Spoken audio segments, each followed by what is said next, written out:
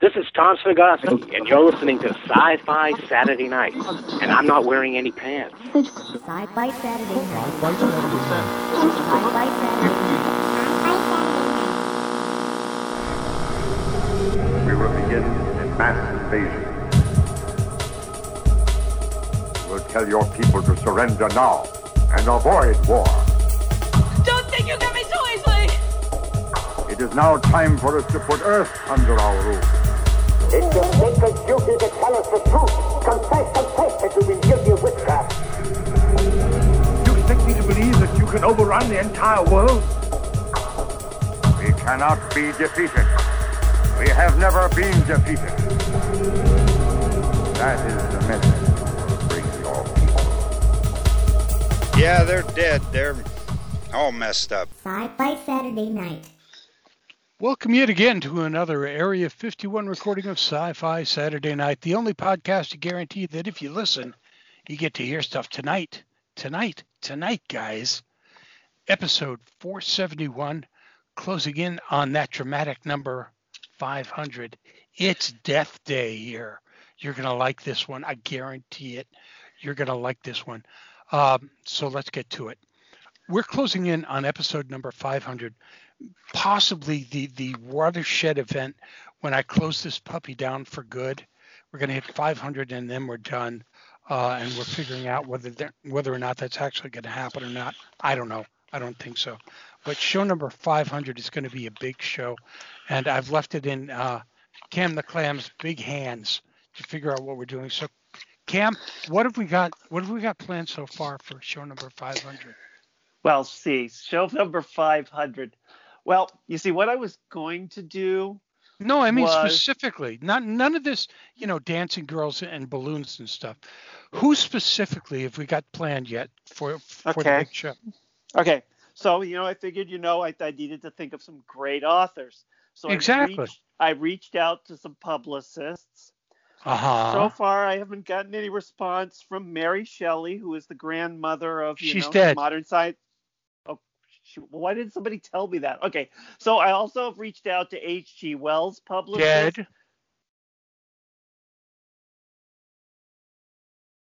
Okay, well, I mean, they're of course. Could you have checked obituaries before you started sending out emails to dead email addresses?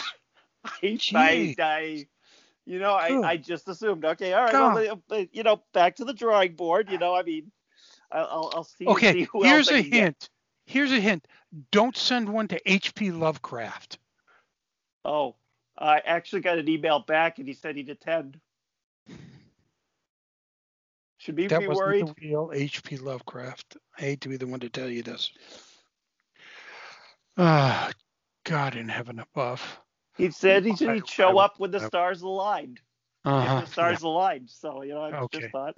What I think we actually meant was the stars are lying. There's a difference. Okay. Got you, Chief. Why did we hire you?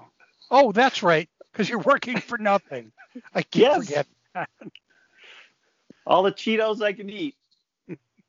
As long as you buy them, yeah, absolutely. So in TalkCast 451 a while back ago, we talked to this guy, Mark Watson, and we really liked him, and we really liked his books and his attitude and the way he wrote and the stories and stuff.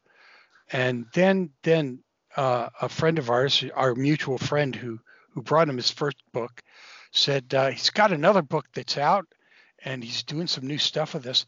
And he sent us his book, and his book was called Death Dresses Poorly. So coming back to talk about his book, which isn't even a new book, but a book that he wrote in 2017, to talk about it is once again Mark. Mark, welcome back, man. Thank you very much, Dome. I am so happy to be here with you again. Oh, looking forward to it. Let me tell you. Okay, before we get started, before we even get started, I don't even care which came first, the chicken or the egg, the gun or the bullet. I don't care anymore. Death Dresses Poorly is, I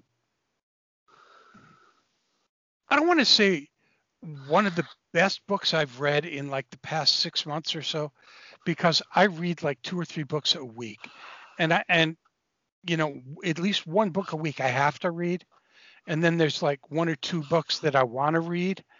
But this book has just been one that I read in a day and couldn't put down, because it was you at your weird best. It was just fun.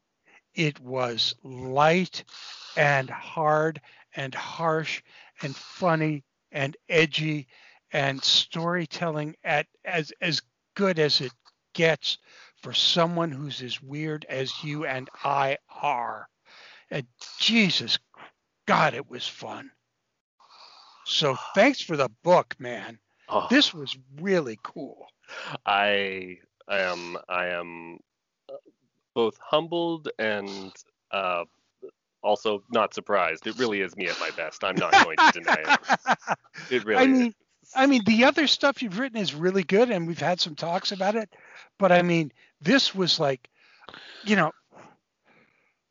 I started reading it and I went, ooh, chocolate. And God, I love chocolate.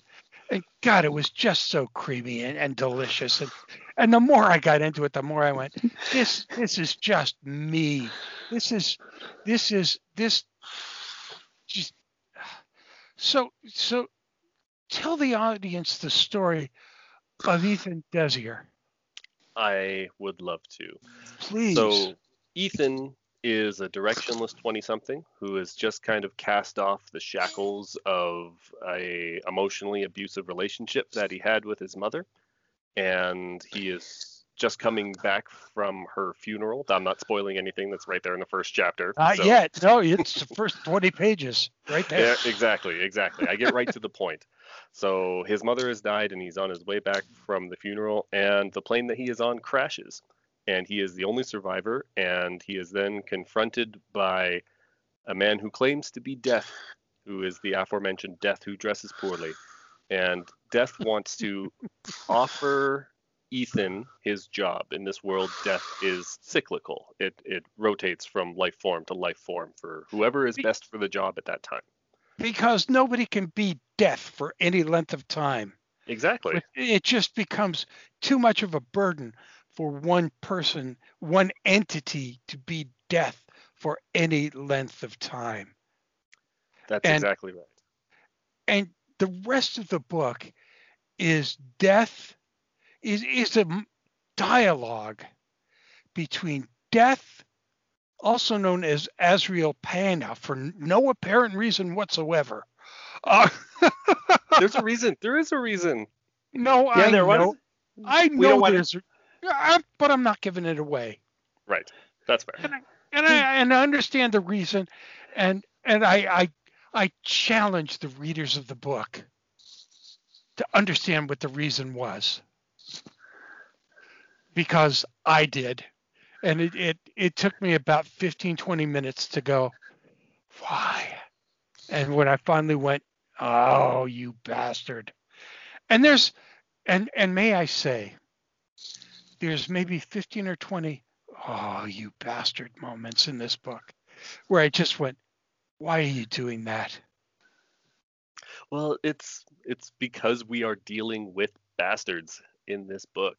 It is, I like to say that it is kind of me when I was 20-ish versus me how I perceive myself to be in 10 or 15 years, and how those two personalities would clash with one another, and the dialogue that they'd have back and forth. They would, I believe that just to take about anybody, and you take two people who are the same at that age difference, that 30 years difference, and you are going to have a clash of personalities. There's going to be the older one who thinks they know better and does on a lot of things and forgets what it's like to be 20 years old, and there's going to be the 20-year-old who knows everything.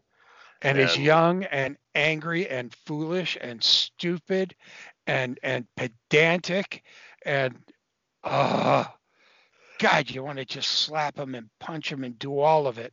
Exactly. And go, no, you jackass, no. And at the same time, you want to go, yep, I get it, because we've all been there.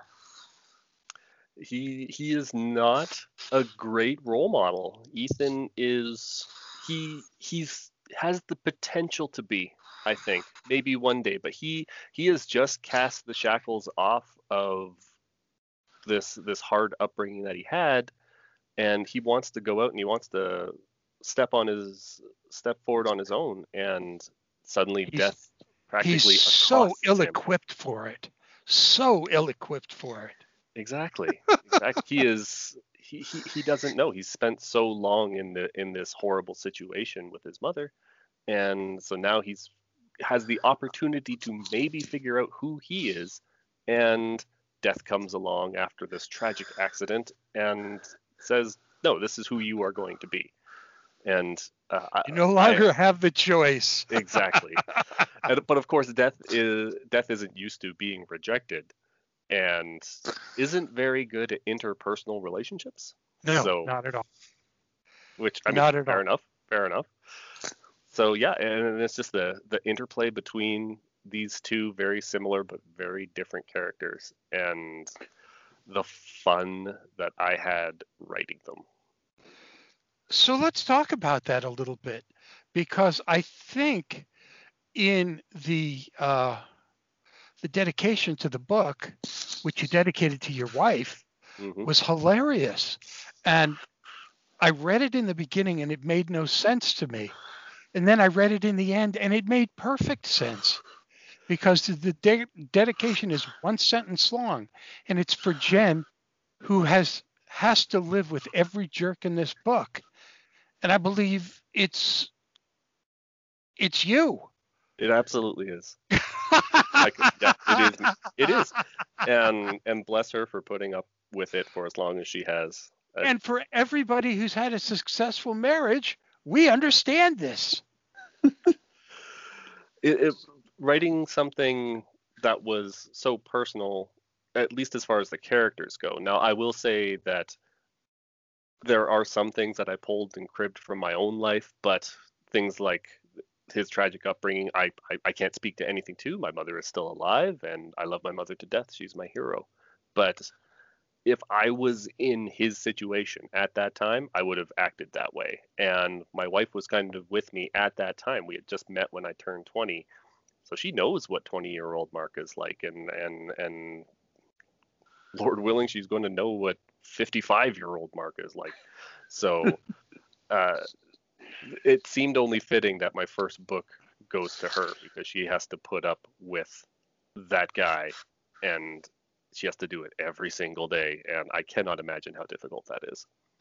Just as my wife knows who 18-year-old Dome was, and now knows who 60 Dome is. Yeah. God help her. Good Lord, God help her. Exactly. Yeah. Yeah, no, they go through a lot with us, and absolutely. And especially for this because this was a passion thing, right? Like I wasn't a writer, at least not in the traditional sense, for a very long time, and then I said, when I was older and we had 2 kids and full-time jobs and mortgages and cars in the driveway that we got to pay off, I want to do this writing thing, and it's a tremendous leap of faith for me to ask that of her and for her to accept it, and it's only fitting. But also, I like to think that the dedication is completely true, and it's also an excellent indicator of what you are in for as you are about to read that book. So as you're putting the book together, the vast amounts of self-reflection in the characters on either side. How did you and this is tough, because see, I do this with the shrink every week. So to me, it's like, sitting there with an audio recorder with my shrink, and I can't imagine how you would put yourself in the position of being both characters at the same time and figuring out how you're going to make both of them work. I wanted to start with it being a comedy. The background, kind of the writing of this story, is that I had just spent about 5 years living in the world of my Catching Hell duology, because that was the first one that I wrote. It wasn't the first one that was released, but I wrote Catching Hell first. And after spending so long of writing and rewriting and editing, after spending so long in that world, I needed to tear it all down. I needed to churn something out quickly. I needed to write something that was completely different. Wow, you hit that right on the nose. It is totally different, totally not the style that I thought that I would write, but I started coming up with this concept and then kind of bouncing it off people and bouncing it off Twitter, of all places. That was a great place for this. And just seeing what worked and what didn't, because I didn't think that I could write comedy. And they're always so kind on Twitter, aren't they? That was the best thing about them. Like, I would think of a line, or I would just kind of throw something out there, and the feedback that I got was invaluable, because I knew what landed and what didn't, and that was great, because Twitter's not going to tell you no lies. Like, if they don't like something, they'll rip you a new one just for the hell of it. They will tear you to shreds. Absolutely. I knew that going in. I wasn't just like, oh, this is a helpful critique group that I get. No, it's not anything like that. Not in. It's kind of like Goodreads for masochists. Yeah, absolutely. An excellent analogy.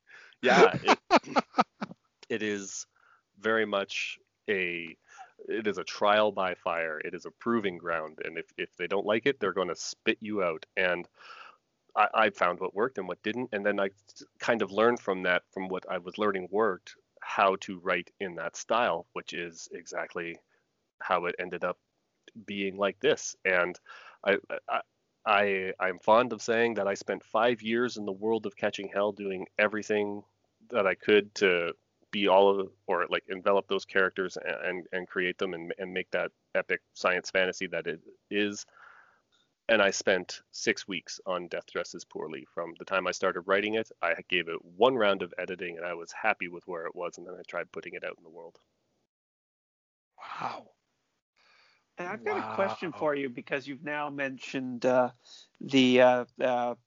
Catching Hell series, and of course there was the set of short stories you did that are connected to that, called Between Conversations, which I highly suggest, like I did last time you were on the show, that you read both in that order. But you have a death character, especially gets quite a bit of a conversation with another one of your characters, Ryujin, in Between Conversations. And after I finished reading this book, I went back to my copy of Between Conversations, because I said, I've heard this voice before. And so correct me if I'm wrong, got this impression that there's a little bit of that same voice in the death you use in the other world. Would you agree, disagree?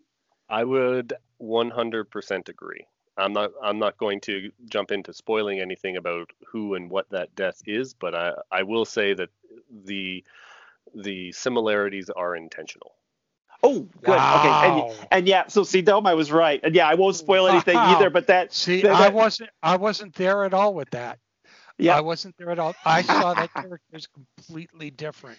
And that's okay when too. When that because reveal happened, with Death at the end of around the middle of the book, mm-hmm.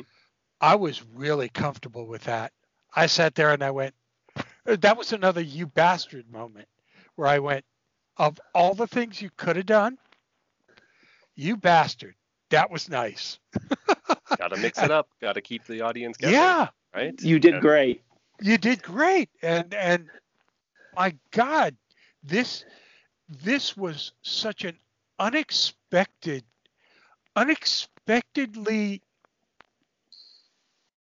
brilliantly different way for this book to go.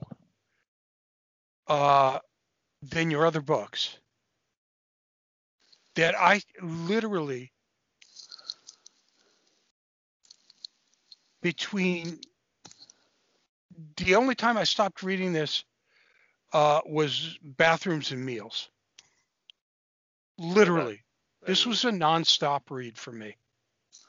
And again, I'm happy to hear you say that, because that was the intention. Like I had come off of this 250,000 word monster, and I needed I was just like, I got to clean my brain, and I want to make it short. Cleanser. Absolutely. It is 100%. And I wanted it short. I wanted it punchy.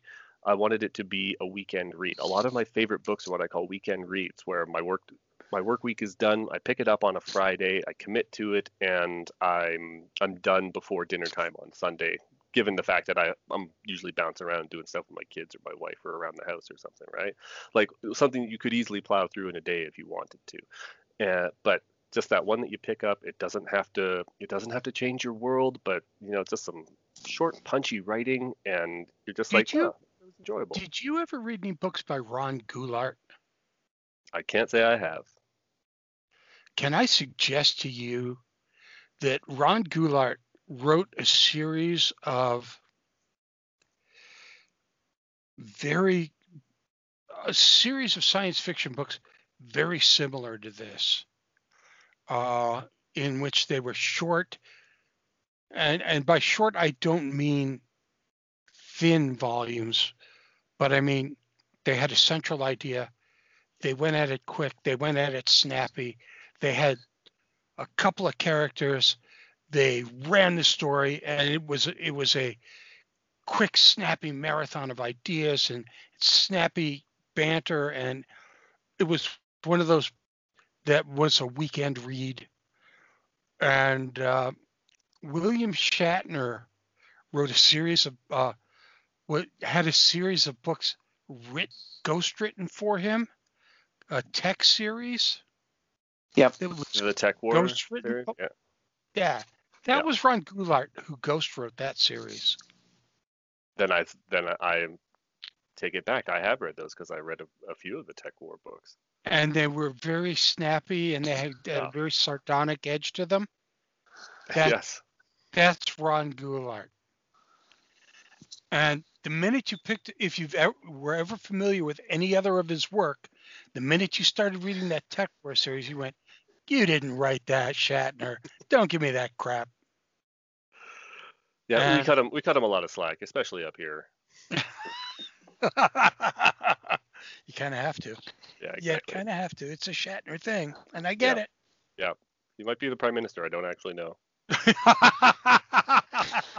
I'll Google that and get you the answer before the end of the show. Okay, cool.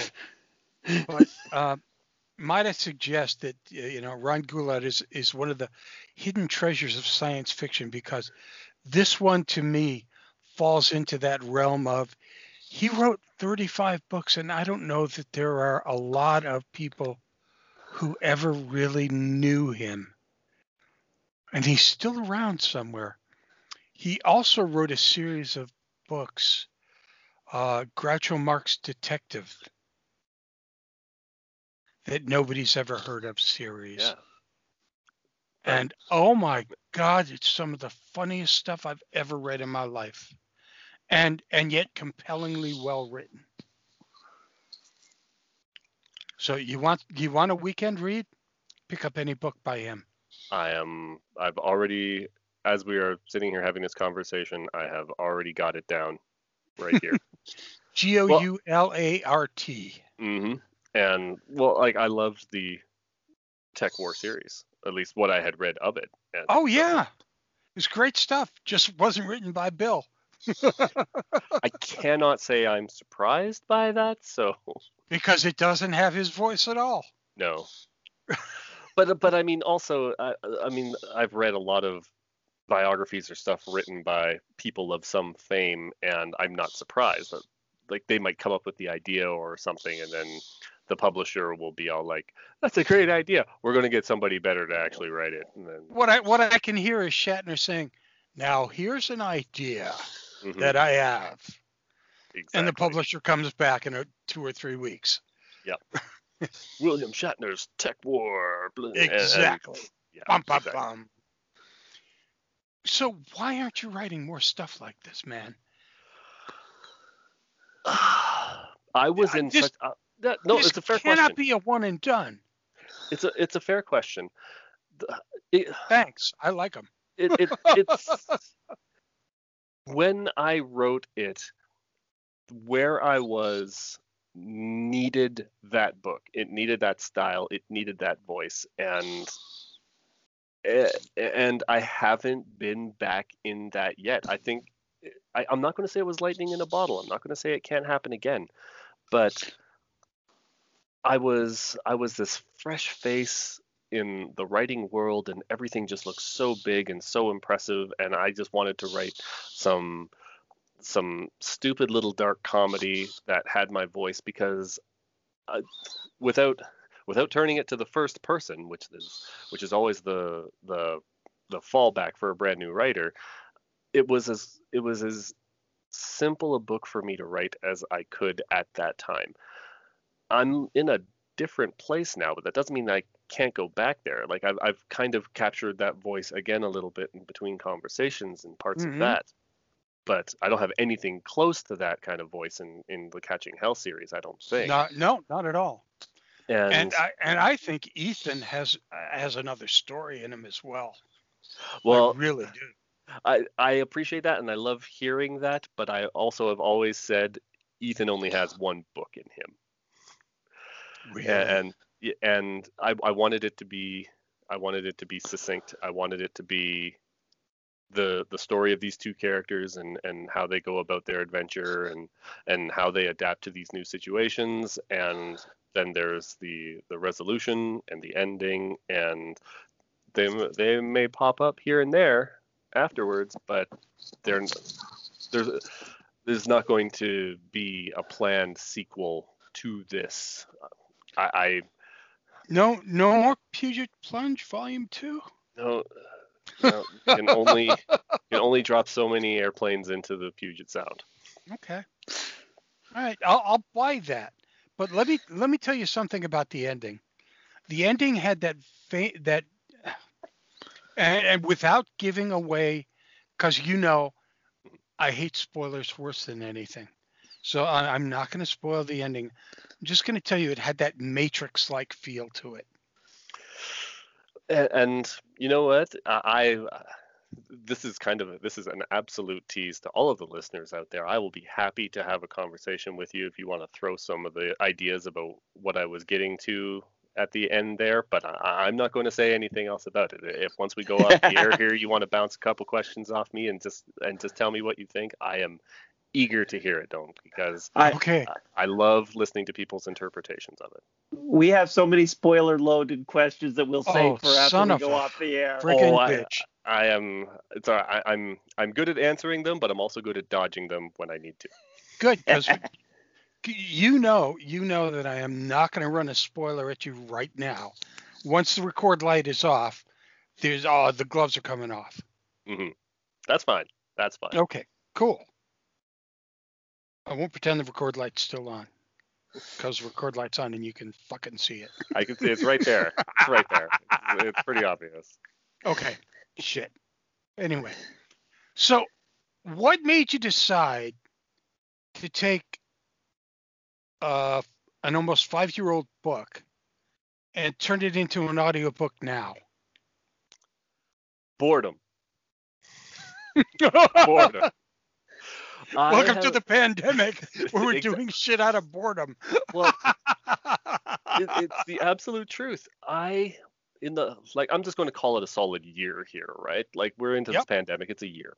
And I have maybe written possibly 5,000 words in that time.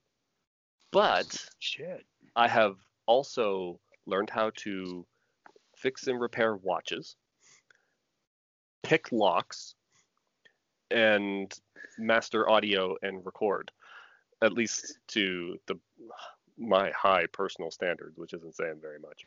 And I decided that I wanted to do this. I wanted to get some equipment and get a bit of education on it and see if I could do it. And the publisher of Death Dress is cool.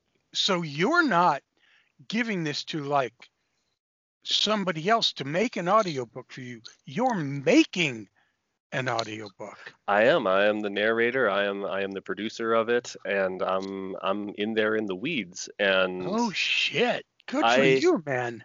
I like to think that it's for some altruistic reason. Like I really wanted to get it out there and make sure that I met my high personal standards. But the straight up answer is I'm cheap, and I don't have the kind of throw around money, because who does nowadays? Because look at the world we've lived in for the last year. It's pandemic. So exactly right. Nobody's making any money. Everybody's out of work. And I'm not going to sit there and be all like, I'm going to turn this into my side hustle. Because, man, right now, if you don't have a side hustle, what world have you been living in? I was going to say, who's got a front hustle at this point? That's exactly right. So I had the idea. I was having a conversation with someone, and I was just like, you know what? I'm going to use this conversation because I've been talking about doing an audiobook for this for quite some time. And I thought that this was a great opportunity. And I ordered the equipment, and like I said, I educated myself a little bit as best as like a couple of things that I can go over and read and test, and videos I can watch on YouTube can kind of get me in the door. And I had a conversation with my publisher, who has been nothing but supportive in this entire endeavor, and I really wanted to make sure that they were a part of this. They didn't have to be, and they were like, you can do this on your own. It's okay. We'll just help you where we have to. I'm like, no, you guys have helped me out from the very beginning, and you belong with your fingerprints on this. And so we're working together and making sure it meets their standards, and making sure it meets mine, albeit however low those are. And that's freaking awesome, man. And just get it out there. And then once it's out there, it's like throwing it out the way you threw out your books. It's like it's yours again still. Because for me, it's like when somebody does like a comic book and they're just the writer and they're trying to do it in such a way where their artist is in Malaysia and their inker is in Bolivia, and their letterer is in East Pakistan. And how are they doing that? How does that? I understand. I understand it, and it was a lot of that for me. Like part of it was I wanted to make sure I was still giving back and doing something creative. I haven't really been writing in this time. And another part is that I wanted to learn how to do it because I thought that it was really interesting, and I knew people in the industry who had tried it themselves and had various degrees of success. And the main part of it was, well, for one thing, it's only about 47,000 words, so it's not like I'm trying to read Catching Hell. I'm not trying to read 250,000 words with all these different characters. I really just have to focus on 2 characters in Death Dresses Poorly. And at the end of the day, I wanted them to have my voice. As vain as that is, I will own it, absolutely. Like my father-in-law read this, and he said, it was great and I enjoyed it, but I cannot get your voice out of my head. And he didn't mean it. You know what? In a weird way, he's absolutely right, because I could hear you. It's especially difficult for me, having spoken to you a couple of times already before I read this. Yeah, I can hear your voice talking it to me. And now I'm actually going to be able to hear your voice talking it to me, and that's cool. There's a level of cool there that is absolutely wonderful. I wanted it to have that feeling. If I'm going to write this personal story, even if it's not technically something that's even come close to happen to me, it's still based on me. And why not have my voice? And if I have the ability to do it, if I have the ability to get it out there and put the inflection on the jokes where I want them to land and make sure that the timing is correct, because it is a very dialogue heavy book, then why wouldn't I at least try? And then I can have Fluky Fiction, who's the publisher, take a listen to it, make sure it meets what they want, and we put it out there together and let the world enjoy it and hear my dulcet, sultry tones. Which begs the question, why haven't you been writing? I have always been a big proponent of writing when it feels like you should be and not rushing something. I don't believe in writing goals. I'm actually a big proponent against them, much to some people in the industry's chagrin. I'm not going to sit on my high horse and say, this is the way you should do it, because every single writer is different and everybody's path is different. But I am going to stand on if I don't think that I can put out something that I'm going to be proud of right now, and if I'm just writing for the sake of writing, then I'm not going to do it. And maybe that means I just like, oh, geez, well, I don't really feel like anything right now. Maybe I'll never write anything again. That's okay.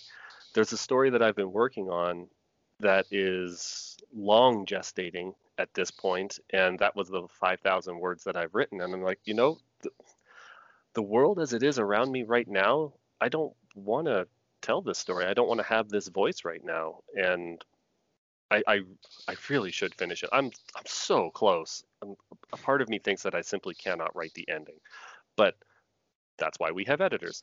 And I just have not had that inspiration. And the other part of it is I don't really want to separate myself from the world right now. Unlike a lot of people, I am consuming all the news from all the different sides of things. I want to know what's going on in the world right now. It's really hard, isn't it? It is incredibly difficult, but I feel that I kind of have to do that just to keep my finger on the pulse, and that is exhausting.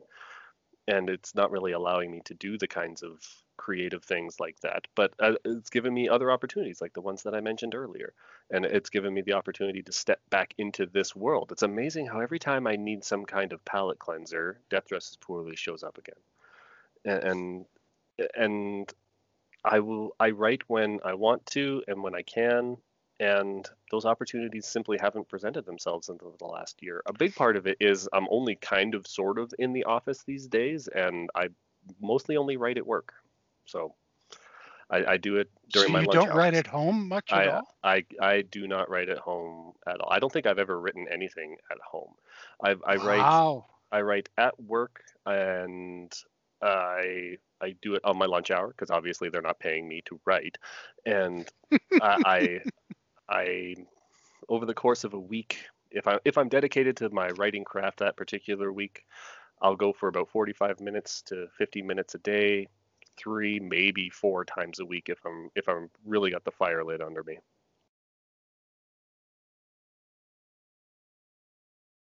I'm beginning to understand you a little bit better. You're the only one. No. There is a level of malcontentism within you that I'm really enjoying the hell out of. And it's wonderful. I'm not going to deny it at all. You're absolutely right. You can't deny it. It's out can't. You're hanging your freak flag out there beautifully, my friend. I wrote a book about it, and that's what we're talking about right now. Exactly. And I just am enjoying the hell out of the fact that while other authors are going, I get up at 5 a.m., brew a cup of coffee, go upstairs to my study, sit in front of my computer, stare out the same window every morning, and wait. And for about 2 hours, I'll just sit in front of that computer, get about 5,000 words done, and then start my day. And I'm going, how the hell do you do that? If I sit in front of my computer, I used to get up at like 5 o'clock in the morning when I wrote and sit in front of my computer and watch the sunrise because that was way more fun than actually working. It is. It's amazing. The world outside is exactly the reason why I don't do very much writing most of the time. And my problem with this past year has been so much shit going on that I've been so much more concerned with. That between that and doing this show, I haven't had time to freaking breathe. My God. And that's exactly it. How can I sit there and write in these fantasy worlds when the world outside my window is taking shape just like them? And are you beginning to feel it start to ease just a little bit? It's funny you should say that, because today is the day that a lot of restrictions in Alberta were lifted. But for the most part, no, not yet. Wow. I hear rumors that in some places people are getting vaccines and whatnot, but that's like, I am so far up that chain. Like, there's people far more important than me who should be getting those. I should honestly be the last person to get one. And so, like, I will feel things are normal when I'm back sitting at a hockey game, or when my kid is back on the ice and I'm coaching him again, or I'm sitting with my friends in the cafeteria at work or something like that. Until that moment, and it's going to hit me like a lightning bolt. It's going to be like, oh, holy geez, everything is normal again right now. I will feel normal again when I can go to a con. Mm-hmm. Just talking to someone, like, it's astonishing right now. I will watch TV, movies, what have you, or even just like videos that pop up or something that comes up on Facebook Memories, and it's just like, you were doing this like 2 years ago or something, and it's like me with a bunch of people, or we were at a party or a hockey game or something, and I'm like, that gives me so much anxiety right now. Like, look at all those people. You fucking bastard. Thank you for reminding me. Yeah, exactly. Like, it was like a year ago. My work, all of people in my department, we had like a box at the Calgary Flames game, and we went and we just had a riot of a time, and there was a goalie fight, and it was amazing. A goalie fight? It was a goalie fight. It was the Battle of Alberta, Flames versus Oilers, and I don't think I've ever seen a goalie fight. I never have.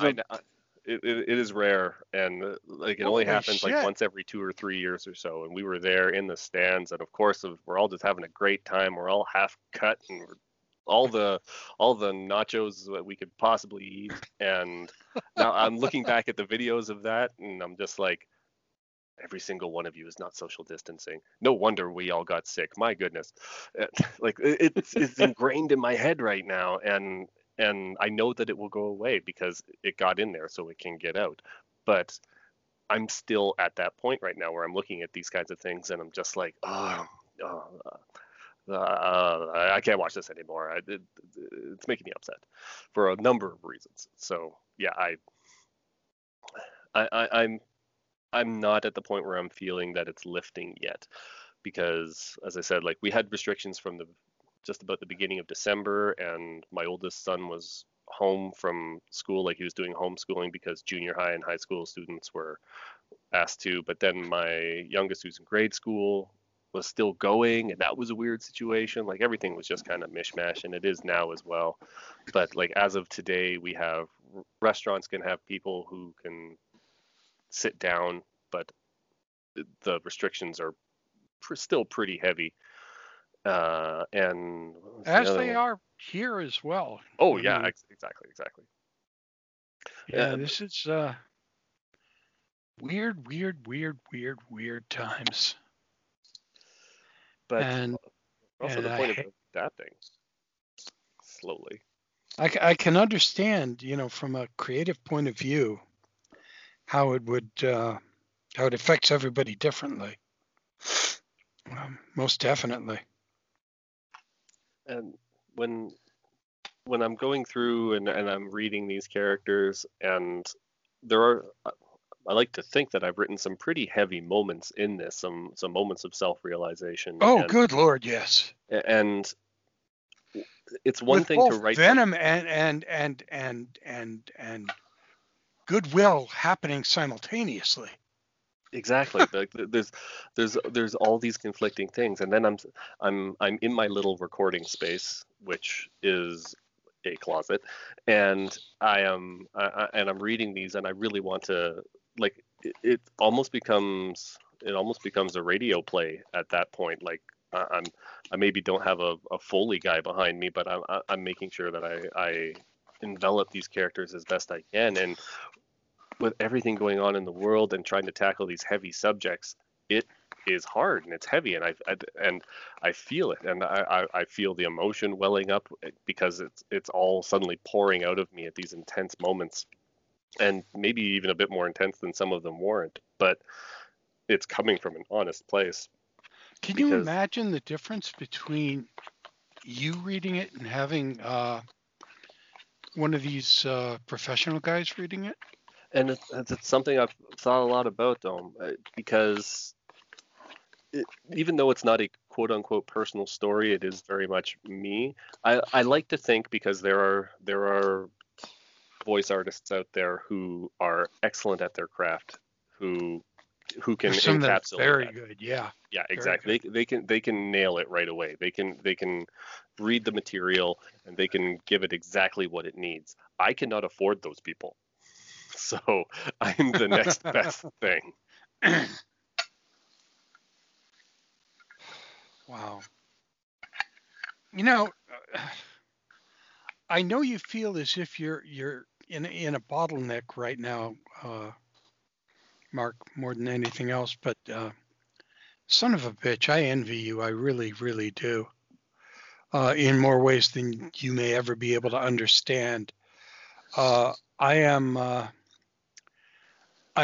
really, really envious of your talent and your ability to storytell, and your adaptation to this pandemic is, if nothing else, so goddamn unique that it's wonderful. I mean, screw this. I'll put out my own goddamn audiobook. Watch this happen, kids. Exactly. And when it's ready to come out, I want you back here. It won't be that long. Say again? It won't be that long. The whole thing's recorded. I have 2 more chapters to cut and master, and then I'll get it off into my publisher's able hands and get it out into the world, hopefully sooner rather than later. I like to say it's going to be in the next month. I know that ACX has a little bit of a backup right now. Like, that's who looks after all of the Audible stuff, and hopefully it won't slow it down that much. I want to make sure that I get this out. I want to strike while the iron is hot. When it's ready, you let us know. We want to promo the hell out of it. I want to hear what it sounds like as an audiobook, because I had so much fun reading it, and I think raising it to the level of an audiobook read by the author brings it to a whole new level. We have just spent about the past 45 minutes talking to the author of Death Dresses Poorly, Mark Watson, to talk about his book, how it happened, why it happened, who he is, what he does, why he's now doing his own audiobook, and if he's ever going to write again. And I hope the hell he does, because man, there's some stuff going on in that brain that needs to be let out to the rest of the universe, because and I love the way you talk, and I love the way you express things, and I just can't wait to see what happens next. Thank you so much for coming on the show tonight, man. Oh, thank you so much, Dome. I appreciate it. I love talking to you. It is a fun place to be, having these conversations with you. You are welcome here any goddamn time you want. Thank you, sir. Thank you.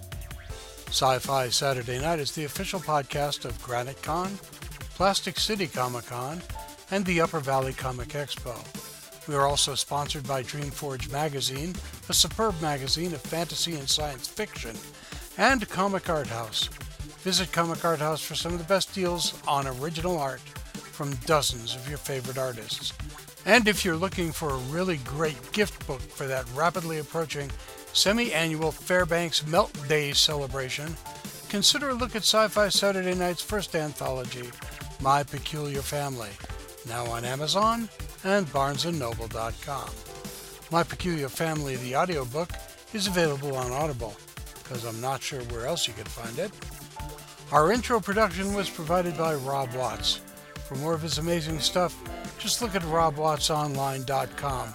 And don't forget to try the Watts sauce we love it. Our outro was provided by Lawrence Made Me Cry. You can find Lawrence Made Me Cry's music on Bandcamp, and a whole lot of love to Jojo and Celine. Many thanks to the gang from his booking books. Thank you, Captain Cam. This is Dome saying, Terry and Jeannie, shared pain is lessened, shared joy increased. Thus do we all refute entropy. Better things are coming, Stacy. Stay strong, Liz. So, unless it's daytime, good night, everybody.